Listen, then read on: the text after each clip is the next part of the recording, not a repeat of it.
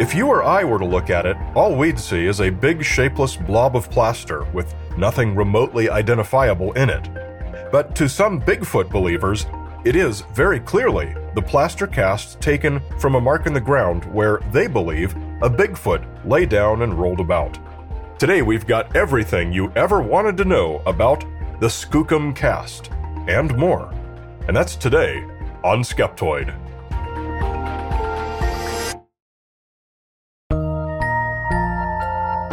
Are you ready to take your Skeptoid experience to the next level? Head on over to skeptoid.com/go-premium to become a proud member and unlock a world of exclusive benefits. Picture this: ad-free listening and extended versions of every new episode, diving deep into the mysteries and real truth without interruption. Take this opportunity to elevate your journey and join the Skeptoid community today. skeptoid.com/go-premium.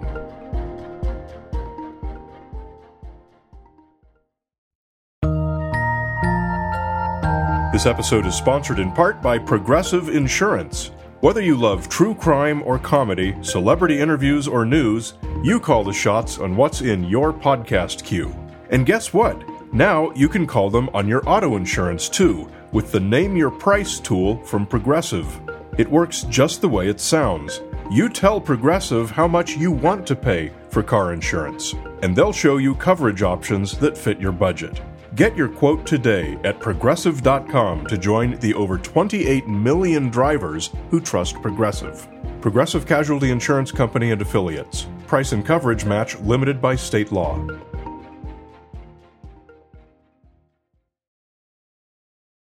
You're listening to Skeptoid. I'm Blake Smith from Skeptoid.com. The Skookum Cast. It's not as famous outside of the Bigfoot research community as the other alleged evidence. The shaky films and blurry photographs appear in more documentaries, and the giant plaster foot castings are more widely recognized. But in September 2000, a team of investigators from the Bigfoot Field Research Organization, the BFRO, emerged from the woods near Skookum Meadows in Washington state with 15 square foot of plaster and hydrocal that they claim results from a full-body impression of the mysterious man-like animal known as Bigfoot. Was this the best new evidence supporting the existence of Bigfoot since the Patterson-Gimlin film? Or was it something else? Before we dig into the question of whether or not the Skookum Cast is evidence for the existence of Bigfoot, let's take a look at how the cast came to be taken in the first place. In late 2000, the Australian television show Animal X was filming its second season. As part of a planned Bigfoot special, they sent a film crew to Washington state to meet with team members of the BFRO to look for Bigfoot evidence in the Pacific Northwest. An expedition was mounted in the Gifford-Pinchot National Forest. The expedition included Matt Moneymaker, Tom Powell, Rick Knoll, Dr. Leroy Fish, the film crew from Animal X, and several other BFRO members. For 6 days, the team had been blasting recordings of alleged Bigfoot vocalizations, experimenting with pheromone lures, and using thermal cameras.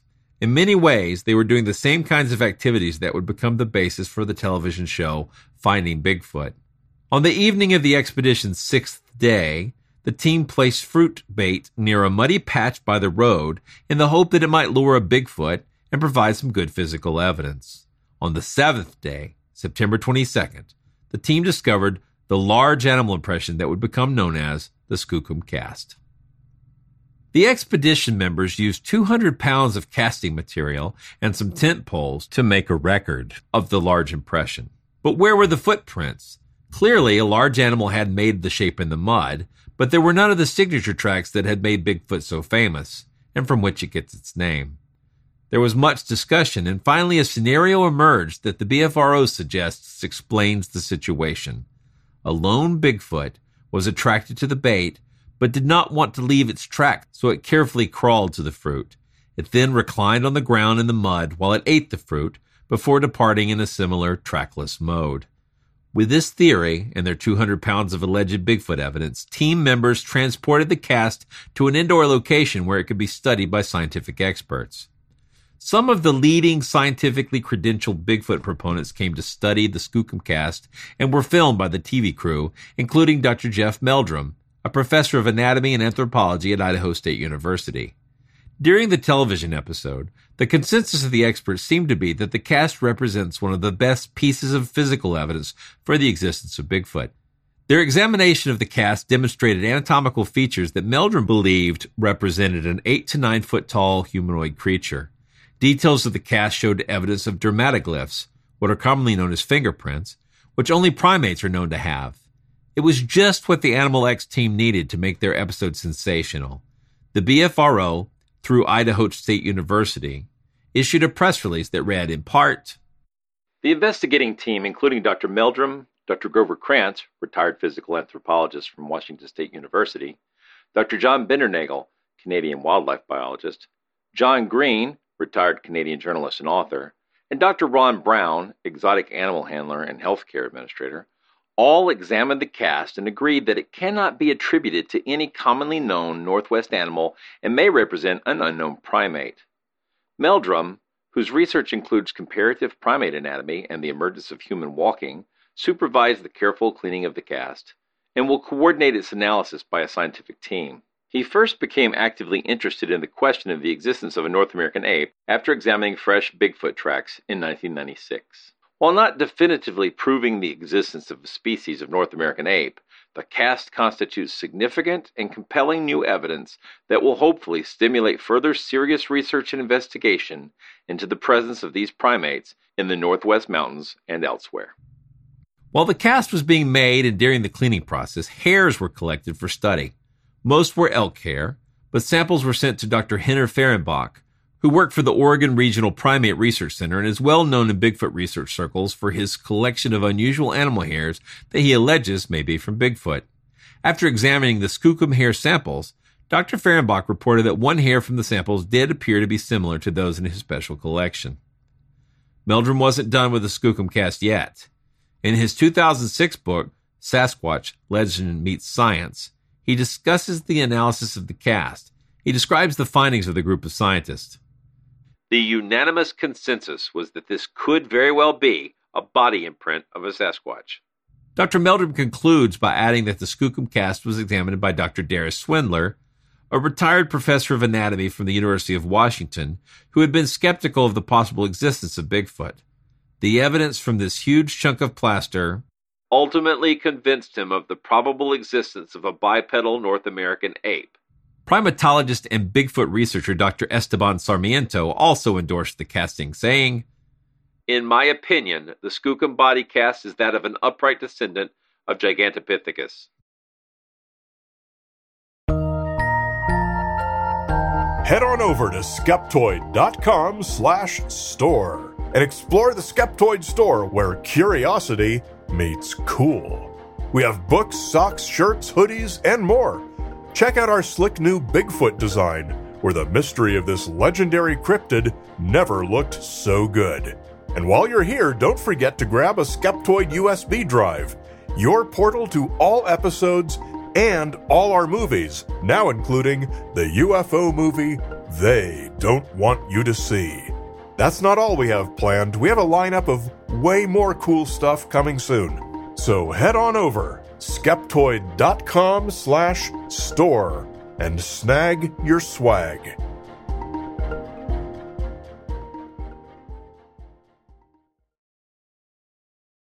With this level of scientific endorsement by credentialed working and retired scientists, why hasn't the Skookum Cast become the gold standard of Bigfoot evidence? The main reason is that a more plausible explanation for the creation of the animal impression is that it was created by an elk. At the simplest level, the impression is from a large hairy mammal. The bait was apples. Elk live in the area.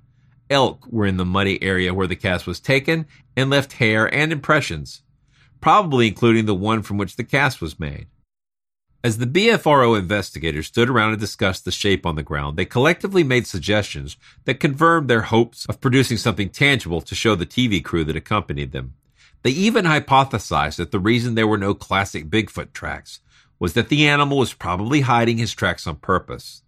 But the idea that somehow the animal would be clever enough to hide his footprints yet leave a full body image, didn't strike them as contradictory behavior. From the very start, the BFRO was under a lot of pressure to produce substantial evidence for the television crew of Animal X. While there had been a lot of speculation about possible hoaxing, I did not find any reason to suspect a hoax. What I did see was a lot of people with strong motivations that could easily lead to confirmation bias, the classic psychological process that causes people to see evidence that confirms their belief and be blind to evidence that disagrees with their belief. Everyone is subject to confirmation bias, which is one of the reasons why peer review is such an important part of the scientific method. Hoaxing or deliberate fraud do not need to be invoked to account for the differences in interpretation between skeptics and believers in this case. The Skookum cast was handled as a sensational discovery, but not as a scientific one. The researchers who examined it already had preconceived notions that they were dealing with a piece of Bigfoot evidence. What they found wasn't presented as a scientific journal article. Rather, it was issued as a press release. When Dr. Meldrum compiled his research into book form, it too came out as popular rather than as an academic title. Would trained elk experts who didn't know the story behind the cast also conclude it was created by Bigfoot? Were any of the researchers' findings replicated by peers who didn't have an agenda to prove the existence of Bigfoot? Did it matter that a TV show was giving the BFRO its first big exposure to a large audience? Even now, the BFRO website prominently displays the records of the Skookum expedition on their site. The Animal Planet book, Finding Bigfoot, from 2013, contains numerous references to the expedition and the creation of the Skookum cast, even listing on a timeline of notable events in Bigfoot research history. The alleged dramatic glyphs in the case are described by Dr. Meldrum and retired forensic expert Jimmy Chilcutt as being consistent with other tracks that allegedly contain these markings. Such features, they assert, could only have come from a primate. Primates don't have fingerprints like humans, but they do have distinctive markings formed in a similar biological manner. For a while, the surprising discovery of these markings on some of Meldrum's other alleged Bigfoot casts was indeed a tantalizing hint that perhaps there was a mysterious animal roaming the wilds of North America. But then skeptical investigator Matt Crowley discovered that these alleged dermatoglyphs could be recreated through the drying process of the casting agent, that they were, in effect, artifacts from the casting process itself, not dermatoglyphs. The Skookum cast is widely dismissed, even by some prominent Bigfoot proponents, as nothing more than a cast of an elk wallow. An elk wallow is any patch of muddy ground on which an elk can roll around. Mud wallowing is a common elk behavior. Even BFRO members called the mud patch an elk wallow, though they agreed that this particular impression couldn't be that of an elk. Multiple scientists with relevant expertise have shown how the shape in the cast readily corresponds to an elk in repose. Matt Crowley has posted on his website some video stills that not only show how the wallow could be made by an elk, but also how such an animal might bound up from such position without leaving deep hoof marks. Physical access to the Skookum cast has been limited, preventing examination by some skeptical investigators under the claim that they're not qualified, despite the amateur status of the BFRO and stewards of the cast itself. While some researchers assert that the cast represents an elk wallow, others suggest that, like the Patterson-Gimlin film, it is just another inkblot where people project their worldview concerning cryptozoology. Neither the BFRO nor Meldrum and his credentialed associates have explained by what means they were able to rule out an elk as the cause of the impression. Here is a good place to use Occam's razor. When considering the probable cause of this body impression, which scenario requires the least number of new assumptions? That an elk, from a forest known to contain elk, walked into a mud patch where there were elk tracks and elk hair and sat down and enjoyed some apples? Or that a Bigfoot, an animal whose existence has not been confirmed by science, but whose very name comes from its alleged habit of leaving large footprints, came upon a food bait and stealthily crawled across the mud, lay in repose eating an apple, and departed the mud leaving one hair, no footprints, and a full body impression. Dr. Meldrum and the BFRO took this story public through a press release and television show. Because of this approach, they had many reasons to become entrenched in their support of their initial claims in order to save public face. Perhaps if some unbiased scientists with the relevant expertise were given an opportunity to conduct an experimentally blinded examination of the cast, we could obtain a definitive answer, but I don't expect that to happen. Despite what may be very good intentions by Dr. Meldrum and the other investigators, the Skookum cast has not made a very good scientific impression. When it comes to the question of Bigfoot, the proper skeptical position is that until there is sufficient evidence to prove the animal's existence, then we must accept the null hypothesis. Cryptozoology is a fascinating subject wherein we can see the whole of belief writ small.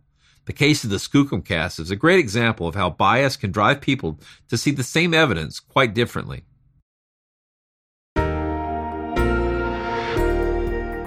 Every Skeptoid episode has complete bibliographic references on its transcript page at Skeptoid.com, plus further reading suggestions if you want to know more. You're listening to Skeptoid, a listener-supported program. I'm Blake Smith from Skeptoid.com. Reach me on Twitter at Dr. Atlantis or at monstertalk.org.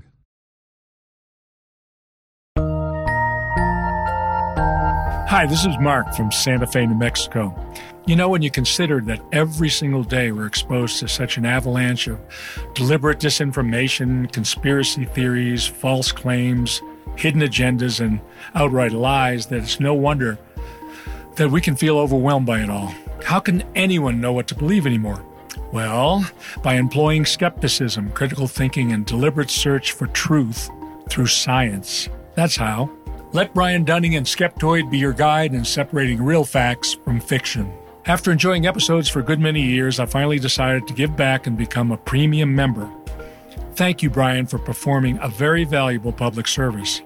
Oh, yes, the episodes are also very well produced and very entertaining. There are so many great resources and tremendous library of past episodes you will have access to. I would highly recommend you consider becoming a premium member today.